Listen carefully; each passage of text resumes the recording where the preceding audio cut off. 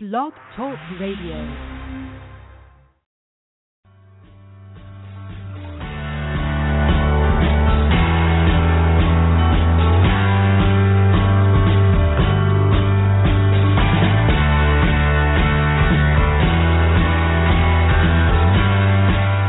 Welcome to the Natural Running Network.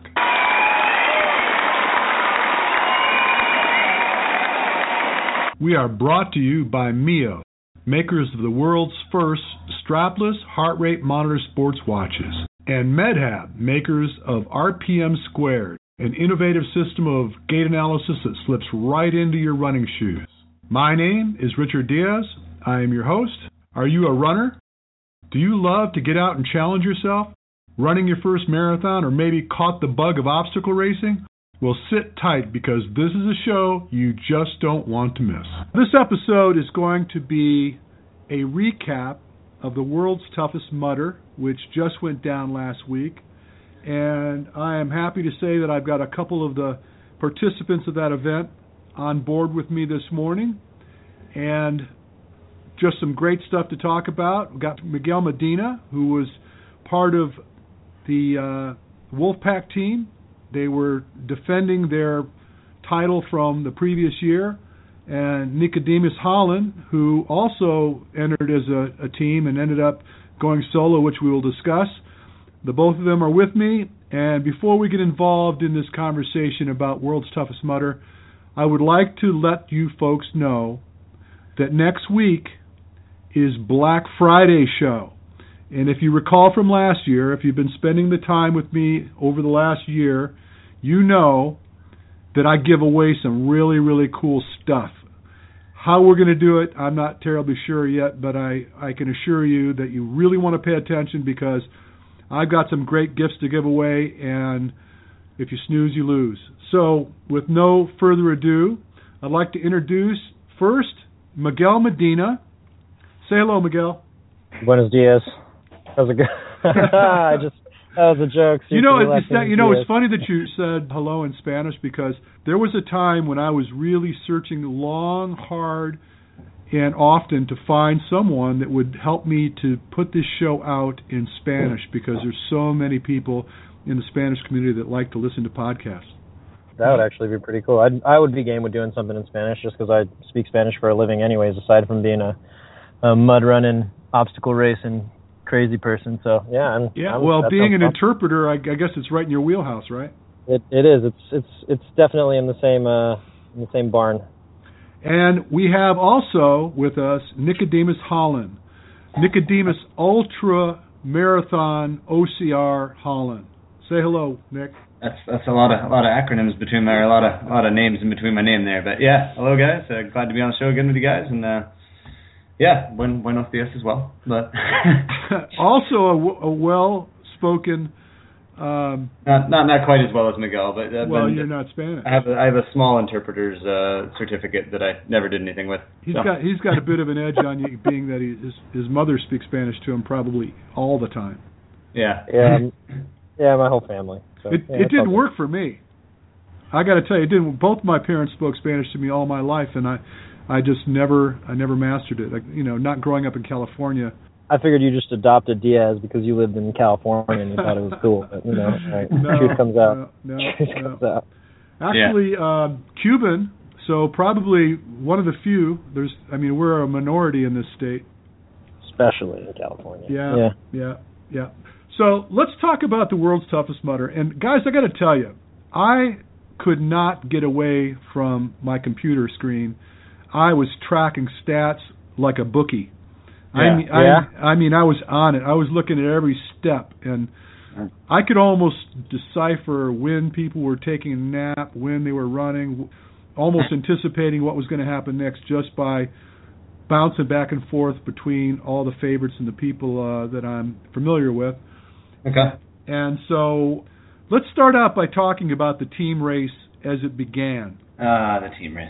Yeah. And so this is an interesting conversation, I think, because we got polar opposite circumstances here. You guys both were on highly favored teams. Mm-hmm. And in Miguel's case, you guys in the beginning as I was watching it, you were hanging on pretty tough, right behind Ryan Atkins' Synergy team. Yeah. And you guys were looking good. I was thinking, all right, well, they're just sitting in the pocket there. They're looking for a chance to make their move later in the race. Bingo. And then all of a sudden you weren't. And, of course, I wasn't, out there, so I didn't know specifically what occurred, but clearly there was a breakdown somewhere along the way. And, And so let me just finish. And so you guys stopped, and then let me paint this picture. And in Nick's case, there was a breakdown, and then Nick elected to continue on solo. And so this is kind of a painful experience in both regards because, one, the question is, do you stick with your team and shut it down? Or two, do you decide, you know what, screw it, I'm going to go for this? And I've got both camps here. So, Miguel, let's get your perspective on what occurred. You don't have to give me the grave details, but just kind of a broad stroke of where things were, how it kind of went down, and your decision to hang back. And then, Nick, we're going to give the floor to you. Sounds good. Yeah, I mean, so we started out real strong. Our entire team is physically capable of achieving what our goal was, which is 100 miles and everything. But unfortunately, one of our teammates, Isaiah, was dealing with some ankle injuries from previous races, and it just, that kid, that Isaiah, I really have to commend him. He will push. He will give you his heart and soul out on the field, and just physically his ankles couldn't take it, So we had a pretty good clip, and we were just basically hanging out in the pocket waiting for nightfall because we figured that's when Synergy would start to drop because they have lower body fat and just a couple of them haven't done anything as intense as that. And Isaiah's ankles just kept getting worse and worse and worse to the point where we started walking just more than we were even trotting. And I think it was around lap 8 or 9 that we were realizing, like, this is useless. We should, if we keep doing this, we're just going to injure him further, and there's nothing to gain from that. So we decided to call it when we were doing our 10th lap, just so we can get out there and say we got 50 miles done, because we were doing it. We still came out there and had a good time, and big props to the teams that came out and crushed it and took top 3, and in general to anyone who finished it. But it is what it is. We're all getting ready for next year. That's all we can think about as far as the original crew is going. So we're already planning out our training year and going to retake that crown as world's toughest motors team. All right. So just the burning question is that, and I'm sure people want to know, did you at any time or anybody else on your team, for example, Hunter or yourself, think, you know what, I can do this. I feel strong. I feel good. I should just, ditch the team thing and push on and see whether I can catch the leader. I mean, myself, I came out there to race as a team, so I had told myself before that race even started that there was no way I was going to go individual. I was either going to finish that race as a team or I wasn't going to finish it at all. So I took it as my first DNF. Mark Jones, I mean, by the time we let him go and start chasing, it was kind of already too late. So he made an attempt because he just looked like a stud out there. Mark is an incredible endurance athlete, and he went out there and got a couple more laps in, but the pit and others basically told him that there was no point because he wasn't going to catch the top 3 or something like that. Although realistically, he might have been able to push a little harder had we had let him run earlier. And Hunter just said he was going to crew for Mark. And so Isaiah and I were out there, and we just decided to finish that last lap to hit 50. So that was about it. I mean, I'm sure Hunter probably could have gone out there and kept racing, and same as Mark, and maybe caught the top 5 or top 3 for it. But at the end of the day, we were out there to win a team race, and if that's not what we were going to do, we would stop. Okay. So, Nick, on the other end of the spectrum, and I know you have some feelings about this. Absolutely. You elected at, I think it was probably, you'll I guess you could tell us, but it seemed like to me about 50 miles in that you decided to go solo. As, there was problems with your team. You can share that, but, well, let's just share that. Tell me what your thoughts were, and tell me when you decided it was time to go and what your thoughts were about it.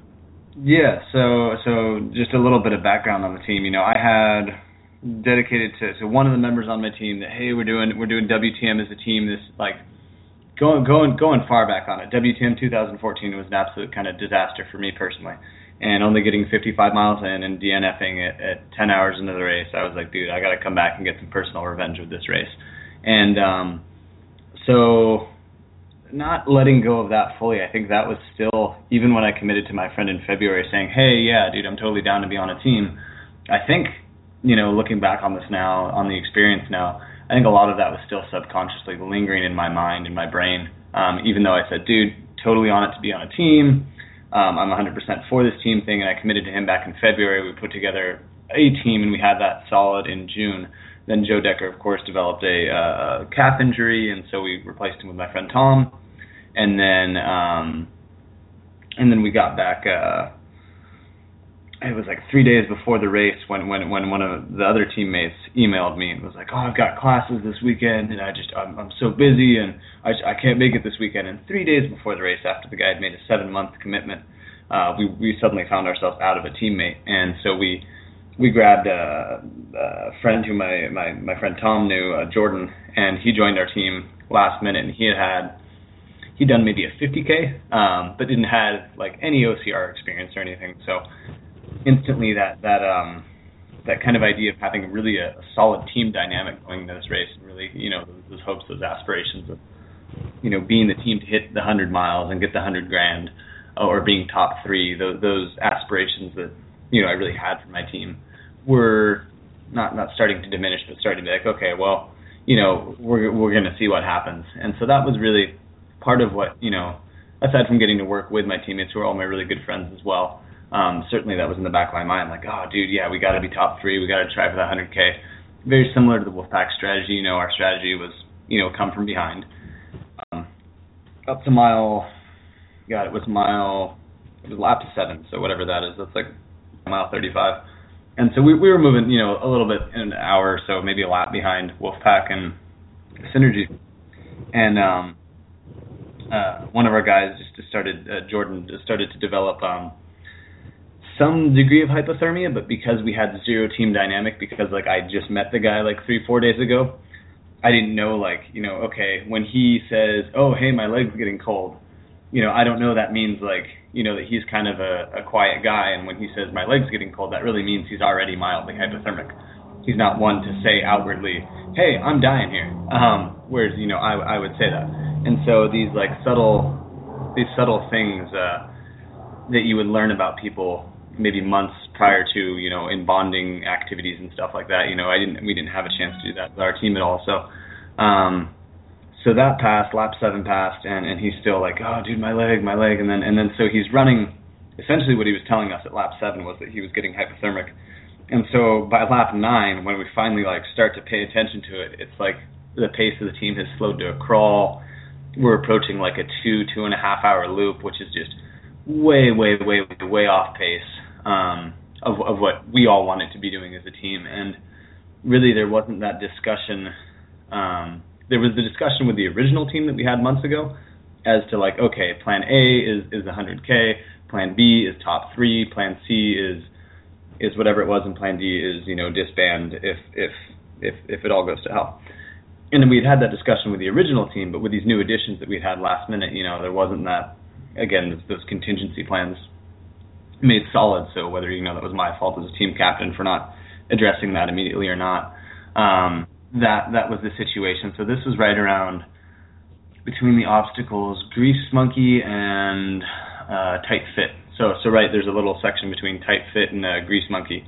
And Jordan was coming through Tight Fit with Tom. And then I was up a little bit ahead with Will, and I just, as a team captain, I'd never, again, coming from 7 to 8 years of ultra running experience, the whole team dynamic thing was really new for me as well. And so going from a sport where I'm just relying on myself and my success and failures entirely on me, it was really interesting for me to finally be working with a team where it was the success and failure of the team is how well you guys work together as a team. And so I found myself, whether it was my own ego or whatever it was, constantly a little bit ahead of the team, whereas it would have been much more useful had I thrown that out the door better and hung back and actually been helpful over a couple of the obstacles.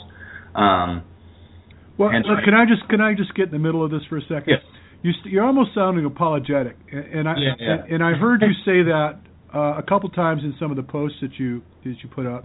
Yeah. And I'm just going to be here to tell you that you got nothing to apologize for.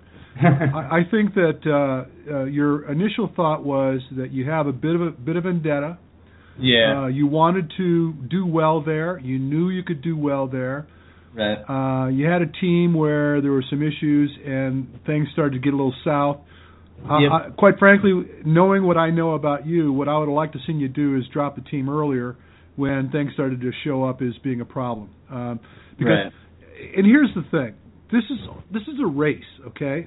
If people were shooting at you, and now you got a team issue because then you got to save a life. Right. But at the end of the day, this is a recreational sport, and the advantage that you had, and clearly, at this point you can attest, is that you were capable of catching up to the leaders, ending up on the podium, which incidentally was absolutely miraculous how you pulled that off. Yeah. And it makes a stud. Oh my God. Knowing that you're capable of doing that. And this isn't an egotistical thing. This is you knowing that if I push on at any moment, I have a chance of potentially even winning this thing. And just laying back, and in the back of your mind knowing that you have a chance of winning or actually showing up on the podium, the decision was a simple one, I thought. I don't think that really it comes down to you letting anybody down. Those guys were already not making it. They weren't going to. It wasn't going to happen. And right. So that was what happened ultimately. Then was I was up with Spencer and we were chatting and he was like, oh, I chatted with Tom and he says, dude, like thank you for being as patient as you've been. Things are starting to fall apart here and I completely understand if you want to go on. You got 11 hours left in the race to go make something of yourself still. And I looked at my watch and I'm like, oh man, like that's not much. It's funny when you've done so many 100-milers and you look at your watch and you're like, 11 hours ain't shit for time. And so I looked at my watch and I was like, I guess I'll go have fun with it then. And it was at that point, right around Grease Monkey after waiting about 10 or 15 minutes to hopefully discuss it with the other guys, because obviously, another regret of mine is that really should have been a decision that was made with all four of us there talking. Can you promise to just race individual next year and just crush it and hit like 125 miles? But yeah. Please go through that, because that needs to happen. I would love to watch you just win that shit, because it was a real bummer with what happened 2014. Right. So right. Time to make it happen, because pulling third place out of nowhere was pretty miraculous. Yeah. It ended up being fourth. Apparently third was like another half a lap or a lap ahead of me. I was all stoked when I crossed the finish line too. I was like, oh, third place, but I'd misread the calculation somewhere or something. But all right. Well, still top. Still up there. You're still amazing. So did you get paid? Yeah. Okay, good. Just as long as you got paid. It's just what sucks is if you fall outside the money and you worked your butt off to get there. That would have hurt. Right. I'm glad. Right. I don't know what you got paid, but as long as you got paid something, that holding a check is. You offset the mad buffet costs in Vegas. Man. That's the most important thing. Dude, that. $50 all-you-can-eat buffets at the casinos, and you got to put those under control. Yeah, exactly right.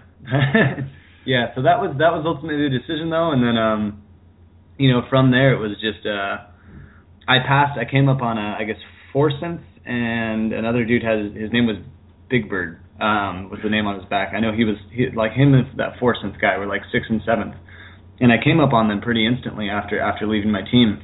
And I jokingly said to them, as I was passing them on the way to hydroplane, I said to them, I'm gonna try to catch you guys, and they just kind of laughed. They were safely like 2 laps ahead of me at that point, and little did they know I was gonna just start knocking out like 120s for the rest of the race.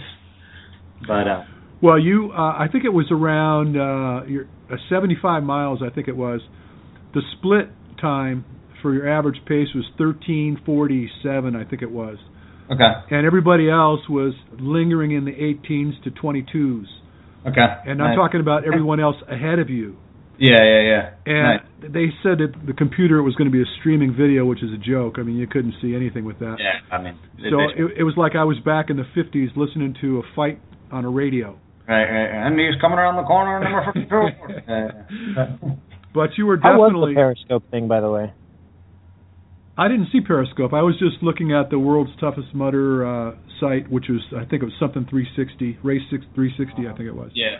But anyway, wow, you came out of nowhere. And, I mean, I even made a comment to Chad Trammell that, your pace was significantly faster than everyone else's for about 25 miles or something like that. Right, yeah, and I mean, no, he had a phenomenal race. I mean, especially from coming from a 50K experience and everything like that. So he obviously, him, the second place guy and the third place guy, obviously, ran hard enough in the beginning, and I didn't. By the 11th hour of the time when I actually started my own race, 13 hours of the race had already passed. So when I started my kick, quote unquote, it was already kind of a little too late. But yeah, it was fun trying to chase him down. I've had the Hurt 100 once where I closed an hour gap between myself and Jason Lutet for third place, and I'd never closed. I think I closed hours between me and the fifth place guy who I displaced, Scott Brown, I guess is his name, and that was it was fun. It was just really, really fun to see what I had left in the tank to chase people down like that. So. I even made a comment, I think it was, if you needed 20 more miles.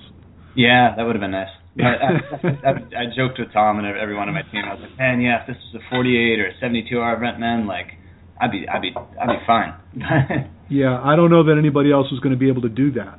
No. Mark Jones said the same thing, that he needed it to be a 48-hour event. I'm like, right. Me and Mark could be the only. Wow. Good. So let's talk about broad stroke stuff, because there's a lot of people that obviously are paying attention to the World's Toughest Mudder and are voyeurs and curious to know, preparation, what kind of things they ought to be doing, what to wear, what to eat. What would you think, between you guys, I don't care who picks it up, but what do you think is probably the most critical thing in respect to feeding strategy, for example? I think that you need to eat real food.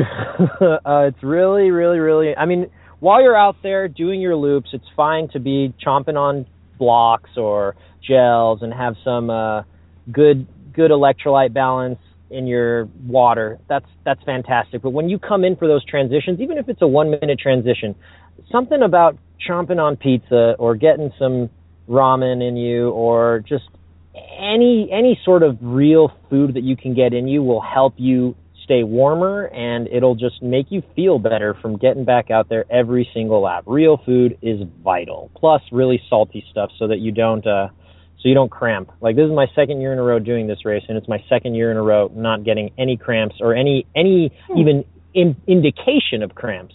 Oh, man. Nice. What do you think, Nick? I would agree with him, man. I like to keep a kind of a liquid base of. I use CarboPro, and so I use that as my kind of base nutrition, just to make sure I'm getting in enough calories every lap that I come around. Plus, it's really easy to slam down. But then, certainly for satiating the stomach and I didn't think about that too much, but the fact that it is cold weather constantly at WTM, no matter what venue they pick, it seems. It's that cold weather and that constantly in and out of the water, you're burning like way upwards of the usual 2 calories per pound of body weight that most supplements recommend and stuff.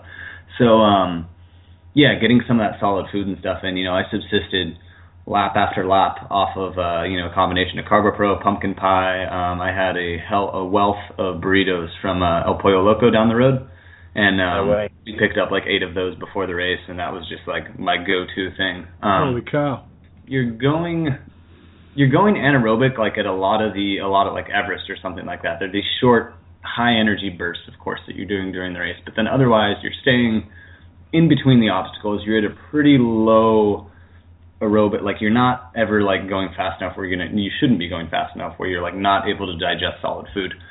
And so in that respect, like I think as Miguel is saying, some sort of solid, real whole food is not a bad choice in this race. It's delicious. Donuts. Yeah, and you're not going to gain minutes and minutes on your competitors like running up that first hill on your way to Everest. So that's the perfect time to be, grab your donuts, your pizza, whatever high glycemic or chicken burrito type thing you want to do, and walk that for the first part. Yeah, totally. Speaking of being cold, Scratch Labs has an electrolyte product that is designed for warm water, like a tea electrolyte type of thing, where instead of just cold beverages all the time, it's something you would drink hot. Interesting. Yeah, and I've never tried it, but I thought that was a pretty interesting idea to get a decent electrolyte replacement that is like a tea. No, those guys are just on the forefront of awesome stuff. They got cookie dough, they got tea, they got all the good things. Holy smokes! That was the only thing that was missing as far as nutrition. Scratch cookies. I went by REI to go pick up some last minute stuff, and I saw the Scratch Labs cookie mix. I'm like, damn it! If only I had an oven. Right. I spoke to Jason, one of the principal guys at Scratch Labs, a couple hours ago, and they're going to give us some product to give away for my Black Friday show next week. And I had told him that I have people that are bugging the crap out of me about the cookie dough. And I was talking about you, Miguel, because I know you love your cookies. Love cookies, donuts, and just about anything. When you guys came over for dinner a while back, and I made those cookies. Oh, those were good, man. Those were gone. I remember when it got down to the last one on the plate, and you guys were looking around for something sharp to defend yourselves with. We'd go to fight for the cookie. I carved Nick's heart out with a spoon. I didn't care. I didn't get my last cookie. Oh, man. All right, so what about the wetsuit thing? This is something that I really can't get my head wrapped around, is that running, I've done triathlons, and just trying to run across the beach with a wetsuit on is a nightmare. I couldn't even imagine trying to run across a desert for 70, 80 miles with a wetsuit on. What do you recommend in respect to a wetsuit? How often do you wear it? What's the go-to things to think about? After lap number, I think it was on our third lap, we had the sun setting, and that's when we realized, okay, as soon as we come in for lap number 4, time to switch into our wetsuits, because it's a desert, so the temperatures drop quickly and the wind will start picking up. And lo and behold, that's exactly what happened on lap number 4. So we switched into our wetsuits, and I used a 3mm wetsuit the entire time. It was a full-body wetsuit. Initially, I was thinking about a spring suit. In that first lap, I was a little warm with it, but after that, the temperature continually dropped, and I felt great with that 3mm. If it would have got colder, I would have used a hood that was an extra 2mm. But actually what I ended up doing was sticking to that 3mm wetsuit and putting on a windbreaker over it. And that was just enough insulation to keep me from reacting to the wind. I didn't feel cold almost that entire race, except for when we had to walk because of what ended up happening with our team. So as long as I was moving, I was warm. And actually, it's great on you don't think about this wearing a wetsuit until you're in the middle of the race, but it really did a great job of protecting your knees when you were doing a kiss of mud, tight fit and that kiss of mud, that was just nothing but rocks underneath the barbed wire. Yeah. So the it almost adds acts like padding for your body. Yep. That keeps you warm. So it's definitely important to have at least a 3mm thick wetsuit. And if you want, before that, you can use some frog skin. And I know some guys were using frog skin out there, and that stuff is fantastic. But I think a 3mm wetsuit is great. And maybe doing it, what Hunter did and some other people did, was cut the wetsuit from the knee down, so that way they didn't have the pressure building up on their calves and stuff. But yeah. What about you, Nick? I did I changed into it after the second lap going into a third. As I said, our team was about maybe half a lap or full lap behind you guys, and so same probably about the same time, roughly. I threw on a spring suit at first, so we probably killed, going into next year, I'd say, if I was to be on the team or something again. Definitely pick that transition time. So I transitioned fully into the full suit because I went from a spring suit and then into a full suit. But the full suit that I went into, Spencer works with the military, and so he had some high military grade free diving suits that he had available for us, and so I changed into one of those, and that was really, really nice. I'm not sure whether it was 3mm or 5mm. I think it was 3mm because it was pretty flexible still.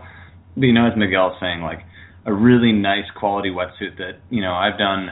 He gave me the suit probably a couple weeks before the race, so I did goofily. I did like a couple like training runs around here in San Diego wearing the wetsuit, which is pretty funky when you see a guy running down the trails in a wetsuit.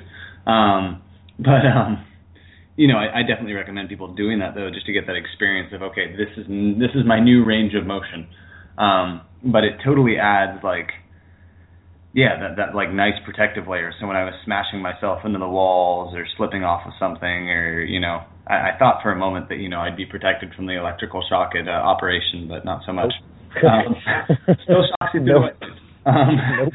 And but yeah, I used the 3mm free diving suit, so that was a full body suit. Then I used a neoprene hood, 3mm, and then like the lobster diving gloves with Kevlar grip or whatever it is on those that worked extremely well. Gloves. Yeah, gloves are essential, and then beyond that, neoprene socks, which helped out as well. So I didn't follow the neoprene socks. I just wore some in Gingies, and my feet were okay. But you just reminded me, gloves. That made last year my hands were frozen because I didn't bring gloves because I was an idiot. This year I brought gloves, I think they were 5mm, and my hands were warm. And what I would do coming up on a grip-based obstacle, whether it was the Funky Monkey or anything that required grip, essentially, I would actually take off my gloves and just stuff them in between my belt that had my hydration stuff in it, and just go with naked grip because that's what I've always used, and I didn't have any penalties. The only obstacle I actually never got was King of Swingers. I mean, King of Swingers. Yeah, but otherwise the bell was like 5 inches further than last year at least. I don't know. They made that. At least there was no penalty lap on that. So. Yeah, right. So the penalty laps, how far did you end up having to run if you were to mess up on one of the obstacles? Man, similar to like Miguel, like I didn't end up taking, our team didn't end up taking too many. The one that we failed a couple times was Operation. It's so difficult to get 4 people to grab that ring, and so it was like less than probably 1/8 of a mile or something. But you have to carry like 50. Like a 100-meter sandbag carry that you got to go through a little tunnel. So you lose time in the little pipe or whatever, but otherwise it's really easy. I think the only other penalty we were taking was sometimes at the tramp stamp, 3 out of 4 of us would get it, and that was like maybe like 200 meters. The longest penalty that there was just over 800 meters, and it was if you didn't do the cliff. So there was one point in time in the middle of the night where we got up to the cliff, and there was a line. There was like a wait, and apparently someone was just freaking out and like not able to jump or something. And we just got impatient and decided like we're either going to sit here for 15 minutes or we can just take the penalty that'll take us 15 minutes. We might as well just keep moving instead of risk hypothermia. So we took that, and you just ended up going through the mud mile again, and then electroshock therapy. How was therapy? It was fine. You know what? Windbreaker totally deflected me from getting shocked at all, so I was really happy about that. Maybe I was just lucky. Maybe Mexicans just don't conduct electricity. But I didn't have any issues with it. But on what's the other one? Operation, on the other hand, there was a guy next to me who just like sounded like he was gonna die because he was just like just freaking out, like So I think we only tried that once, and then the rest of the time we just took the penalty because we moved through it so quickly. Okay. How was the drop into that 38-foot drop? It was only 35 feet this year. Yeah. So it was great. Case. It's that is actually my favorite obstacle, and I can jump off of cliffs like that all day if I know I have plenty of room to fall under the water, because it's when you have. Like sometimes you go up to Malibu Canyon, and if there's not a whole lot of water in the creek or whatever, not in the creek, in that area where you can go bouldering and stuff, it's a scary jump even from 20 feet up. But if jumping 35 feet into water that's at least 25 or 20 feet deep, not an issue. It's actually really fun, and the green lights made it super cool. So I liked it. I loved it. It was neat. I had a different stinging pain each time that I knew it. I landed up too far forward, too far back, arm too far out, right arm too far out. One of them I I left my mouth open or something like that when I landed. It shut my jaw really hard. You built like a tree.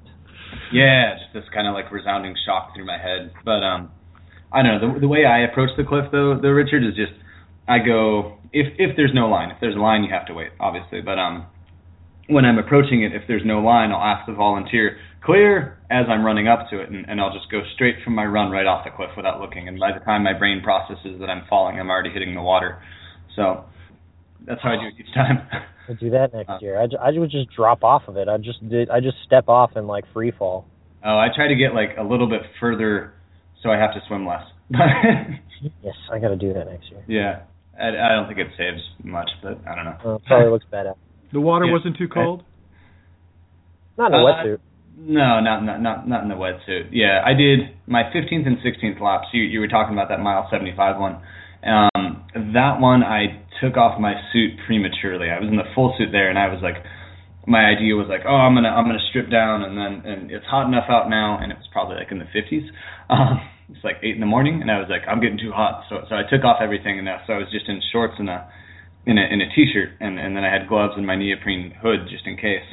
And the reason that was a 108 loop was because I was freezing going through the water, and I was freezing on the course.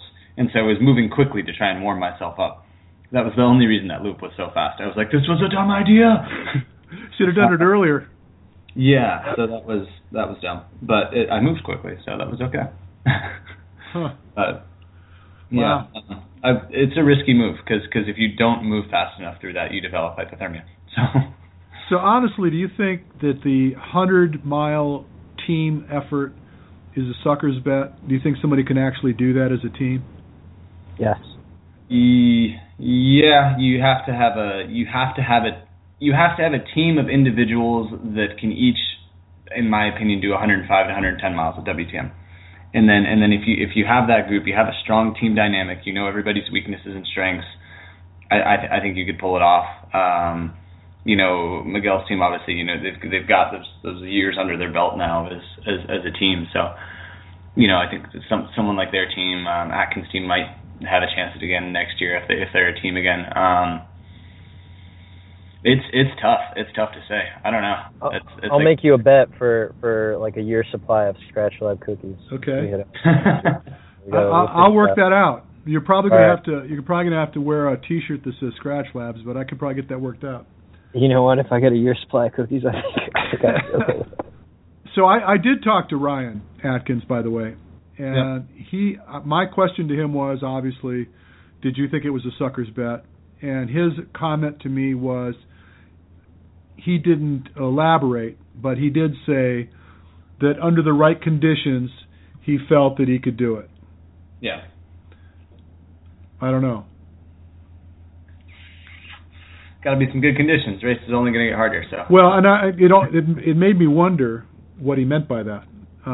It made me wonder whether he was suggesting that somebody on the team needed to be replaced, or there was somebody on the team that wasn't strong enough. I mean, obviously you think those things, and I don't know, but that's kind of where he left it. I think you're doing the same thing I did.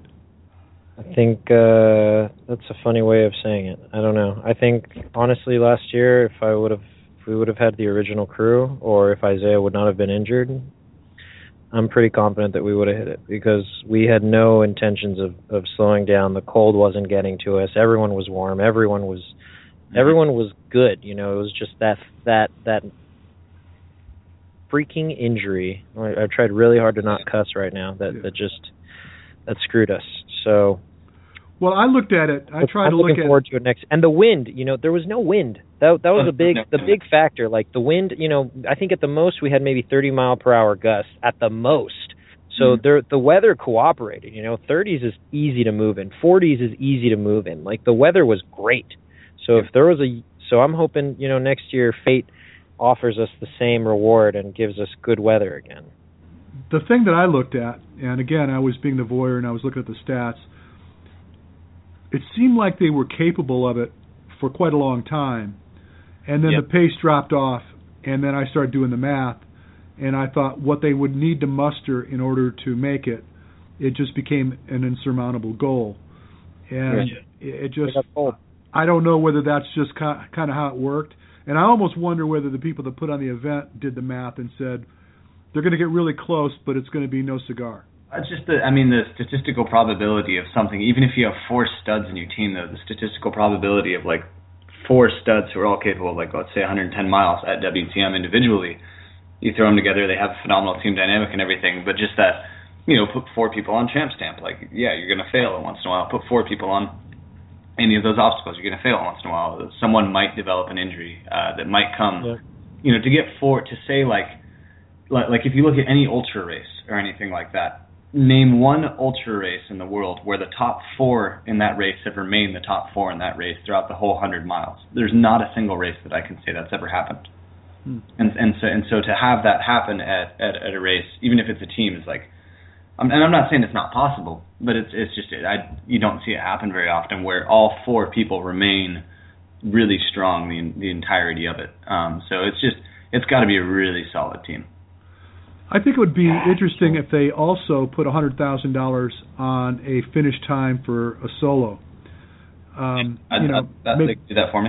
hang that out there. Maybe just say 105 miles or 110 miles. They could throw it at 125. I was joking about the idea of Miguel. The idea for the I think it's impossible, but the USA national 24-hour running team, you have to do 130 miles in a 24-hour event to qualify for the national team. It'd be really funny to qualify for that at WTM. Using WTM, that'd be sick. I don't think that's your goal. Now you know what you got to do. 130 miles. Well, I think Scott Jurek's record for 24 hours is about 165 miles, isn't it? Yeah. Scott can do it, like 165 on a track, dude. I should be able to do like 100 plus at it. No, I think it was a trail. Yeah. Okay. Was it? Yeah. Get on the ball, Nick. Check it, but I know I'm out there. Go do it. Quit slacking, man. And I think that Yannick Koros' time was. He's 188. Nobody. Yeah, I was going to say. Yeah. Nobody touches what Yannis does. But. Yeah. Wow. Well, I guess it's next year. We're going to have to lay back and wait. And in the meantime, we've got stuff to do, right? Yeah, lots of training to do. Lots of clinics. So before we go off into that, I want to ask one final question about preparing for an event like this. All right. And I know there's a lot of scuttlebutt out there in regard to the amount of running that one needs to do to prepare for most obstacle events. And there's a camp that believes that it becomes more a function of how strong you are and the idea of minimal mileage, a lot of strength training, and that will get you through it. But I'm not one of those believers. I think that the longer the event, you got to get those miles under your belt in order to just get your body in a place where it starts to identify with the stress that's going to be brought on by the challenge. And when you look at the guys that are doing well, Nick being one of them, clearly the advantage they have is he's got a history of being out there and doing 100-milers and 120-milers and beyond. And so when things got a little ugly and he needed to throw down, he had a gear that I don't think anybody else had. What are your thoughts, guys? Do you need to put in the miles, or do you think that doing a lot of CrossFit is going to get you through it? I think it depends on the distance of the race. If we're doing a sprint distance race, then obviously mileage isn't as important, and a lot of that explosiveness is really key. And then when we're talking about, the longer the race gets, the more important the mileage is. So if your focus is to be racing anything from a beast to an ultra beast to world's toughest mudder, get out on the trails and just get your body used to running a ton and to kind of putting your body through the ringer that you put yourself through in world's toughest. Maybe not quite to that same intensity, but I had a few just good long 8-hour beach workouts where I was going in and out of the water and running and doing body weight stuff and dragging tires behind me in the sand, like all kinds of things just to get prepared for it and to know what it'll feel like. So I think the mileage and then just being prepared as far as the other physical taxing that you'll take, because stuff like King of Swingers, stuff like Monkey Bar, I'm sure there were people who they got to a certain point where they're failing every obstacle every time because they didn't have the grip strength, or they didn't have the upper body for it, or they didn't have, the core for it, like doing the gut buster.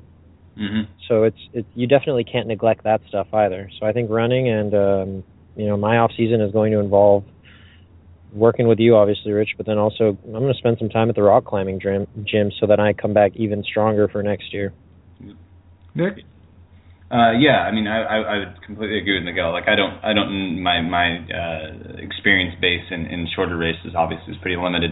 But I would totally agree that, some of that CrossFit stuff, the strength endurance stuff would certainly help out in the 5K, 10K type distance. But then when you get to the beast, the ultra beast, the WTMs or the death race type stuff, what's going to help there is certainly that mental grit that you've developed through experience in longer races. And when it comes down to, what helped me kick out those loops later in the race was certainly my aerobic base that I developed pretty much the entire year in training for the Fat Dog 120. And then really I honed on with working with you over the past couple months from Fat Dog till now, kind of my running efficiency while working on my aerobic base and just really increasing that, because that is going to be what you fall back on in a 24-hour race. Like, it doesn't matter how much you postured and flew through the first 2 laps of a 24-hour race. That's not the finish line. The finish line is in 24 hours. So, that aerobic base that you've learned to narrow down to a 7:30 or a 7-minute mile, that's the gold. And how long you can hold on to that is really going to be your gold in a race like that. So even if, for me, the gold there would be, like, even if you're failing stuff, like, I somehow or another I had the grip strength. To be honest, like, I did zero. Last year for WTM, I did, like, a lot of weird tree climbing. I climbed a lot of trees. I don't know why I found that relevant, but I climbed a lot of trees. This year, I said, I'm going to kind of just I naturally have kind of an upper body, and I'm just going to put strength training to the side and just focus on my aerobic base and just really, really dial that in. And that paid off. That really, really, really paid off for me. Because in the end, we're talking a distance, with the person who covers the most distance in the race. And, it's not a bike race. You're on foot. So running is a huge, huge, huge component of something like WTM. Okay, so we're going to Austin, Texas. Yep. For the 5th and 6th of December to teach these obstacle racers that register for our event how to run properly. Yes. Now, aside from being able to run a lot or to run fast, since you guys have kind of got involved in this with me, what is your take on running skill and the importance of running skill relative to volume and intensity? And I'm asking you this question for a very specific reason. I made a comment during the race on the social media about your ability to all of a sudden punch the accelerator and take off, and I attributed it to potentially, and this is me talking, not you, so you could say, no, I'm wrong if you think you should, but I felt that the little bit of work we've had a chance to do, cleaning up your economy and your efficiency, really starts to take hold when things start to get ugly. What are your thoughts on that, both you guys? I would definitely say, some of that certainly. The work that I'd been doing aerobically and just, what my thoughts are during the race, instead of just like, I got to get to the next obstacle and kind of welling with that over in my mind. I'm not sure. I think we still have Miguel on the call. Miguel, yeah, we do. Yeah, I'm still here. No, I running when things get ugly is an interesting thing to talk about, because it's one thing to be running with good form and efficiency and what have you when you're training. When you know that you're going to be out there doing 800s with burpees and walking lunges in between or something like that, or you're going on a 1-hour sustained pace run at zone 3. But when you get out there on the course, whether it's a 24-hour race or a 13-miler or a 10K or a 5K, things can fall apart pretty quickly if you aren't consistent and if you don't think about those things. So I think it's I have noticed a big difference, especially this year at World's Toughest, because last year my running form fell apart to shit. I mean, I was, excuse my French. I was heel striking. I was just running with my head down, like I was crossing my body. And this year, even most of the time, I was running with pretty good form. I actually, especially after the last time we met, Richard, you pointed out that I still have that tendency to overstride a bit, even though I may have much better form. So I actually tried thinking to myself almost the entire time that I was running to not overstride, to focus my mind on keeping my body or my legs underneath my body. And I felt like I was doing that a little more successfully. I think the only time where I would falter is actually like coming out of an obstacle just to kind of get moving and stuff. But once I was moving, I was able to maintain that. And so it's made a big difference, especially because before this race, I developed some knee tendonitis after the Ultra Beast. And my knee tendonitis wasn't an issue. And I'd like to attribute that to the fact that I focused so much on not overstriding, on making sure to keep my arms, hip to nip, and and having that slight forward lean, keeping my head a little elevated, and falling into these good habits that made a mountain of difference, because I ran 50 miles and I felt like I could have ran 50 more, whether I had 24 hours in a race or not. I felt fresh enough to do it, Well, I know both you guys have heard me say this more than a few times, is that my opinion is that the first thing we need to do as a runner is eliminate any and all of the potential errors that we would typically make.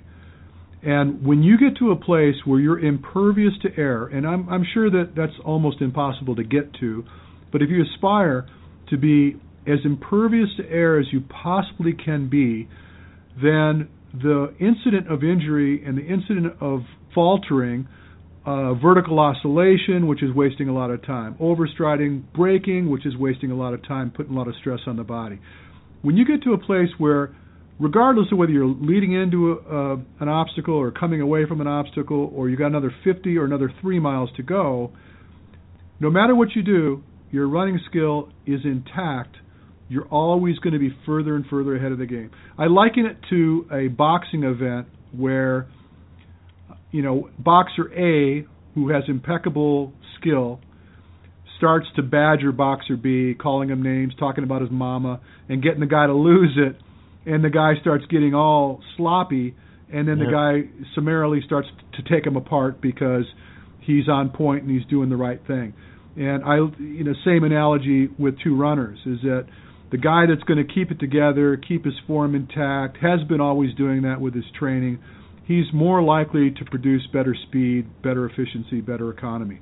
So I think that's, regardless of distance, I think it's an imperative point to consider. Yeah. And stay injury-free. I mean, with exception, this is, for me, I've only been an athlete. I'm not like Nick. I haven't been doing this forever. I've only been an athlete for about 3 years, and I was, my first 2 years, really just getting injured all the time from going just hard in the paint in every single workout, and just not really letting up at any point in time, even if I was only training 3 or 4 days a week. And so now, I'm at the point where I'm training 6 days a week. I take Sundays off. And my peak mileage before I started to taper was almost 80 miles in a week. And otherwise I was in the 70s. And that's the first time I've ever done that high of a mileage and not had any issues. I didn't have any nagging pain in my metatarsals or in my knee or anything that was giving me trouble. And it's definitely has, as you've put it, you can be very fit and kind of hide or these problems, these physiological issues can be sort of hidden because you're fit enough or what have you, but eventually they start to make a difference or they start to make an impact, especially when you go to like another level, whether it's regarding your speed or regarding your mileage or regarding the intensity. But I managed to stay healthy, to stay efficient because I cared about my form, and I can't thank you enough. Well, it's been my pleasure. So I got to share this with you. Yesterday morning I was at the track. Track day for me is 6 o'clock every Tuesday morning for the past, I can't tell you how many years. And there's a group of guys that train there. I think they get there about an hour before us. And these guys are seasoned runners, and they're all very good runners in respect to time. Marathon runners, they're all sub 3 hour runners. And the quicker of the group nice guy. We always have pleasantries. Hello, how are you? I never critique these guys. I never get in their face about the way they run. Mm-hmm. But I watch them run, and I could see the mistakes they're making, and I thought, well, the thing to do is that if they ever decide that they want to ask me a question or get some advice, I'm here. They could ask, and I'll offer. But yesterday, which was Tuesday, this guy comes up to me and goes, Richard, he started out with some pleasantries. Hey, how about this? How about that? He goes, hey, I got a question for you. And it was interesting because I never expect him to ask questions. And he said, I've been having this problem with my back, and my legs have felt dead for the past week, and on and on and on. Realized that I've got a history of watching this guy run around the track.